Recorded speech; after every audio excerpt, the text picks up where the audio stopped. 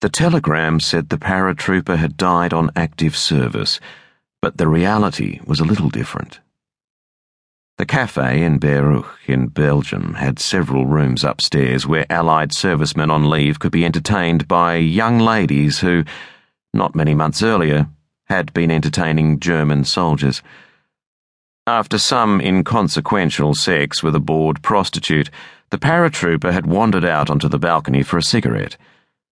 He sat on the balcony railing, which, having been weakened during one of the many Allied air raids on the town, unfortunately gave way under his weight.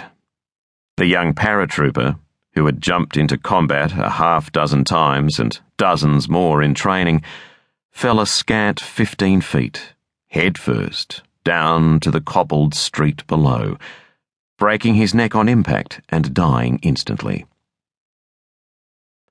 The village was preparing for its VE Day celebrations, and it had taken the telegram delivery boy a good 15 minutes to get his bicycle through the crowds and out on the road to the farm. The farmer had accepted the envelope at the door, and the delivery boy, pedalling furiously, had gone barely 100 yards before the wailing started inside the farmhouse. The war would be officially over the following day, and the delivery lad hoped it would be the last of those damned notifications he would ever have to hand over. Back inside the farmhouse, the boy had no real idea of what was happening, but he sensed that things were about to change.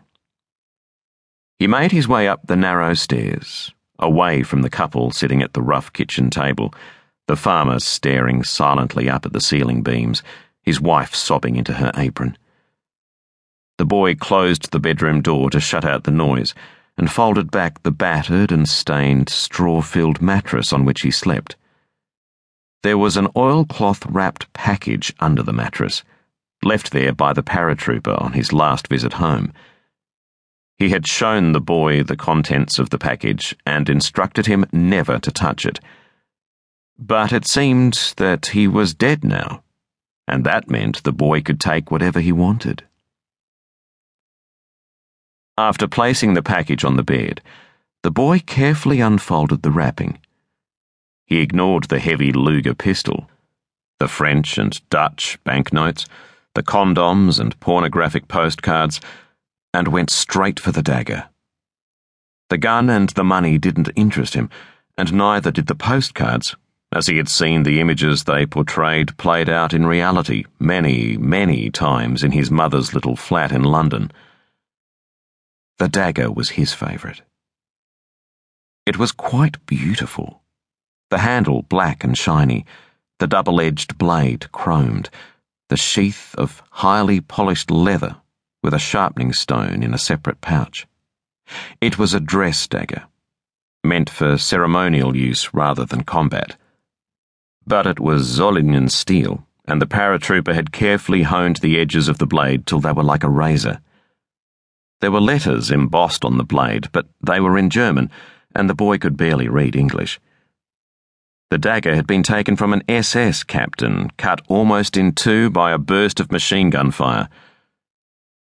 As they lay together in the bed, the paratrooper, smoking and staring at the ceiling, had described in intimate detail to the boy the brutal effect of the bullets on the SS captain's body. The boy had listened intently, and once again felt that strange heat between his legs.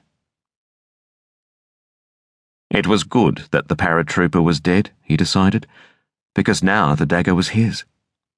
If the paratrooper had come back and discovered the nick on the edge of the blade and the small flecks of blood on the sheath, he might have been angry.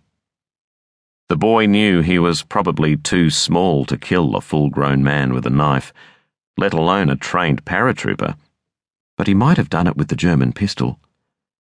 He would have had to kill the farmer and his wife then, of course, and burning down the house would have taken care of any evidence against him. But now, with the paratrooper dead and gone, he was safe. The blood flecks on the sheath had come from the barn cat, and the nick on the blade had happened when the boy killed a calf on the neighbouring farm.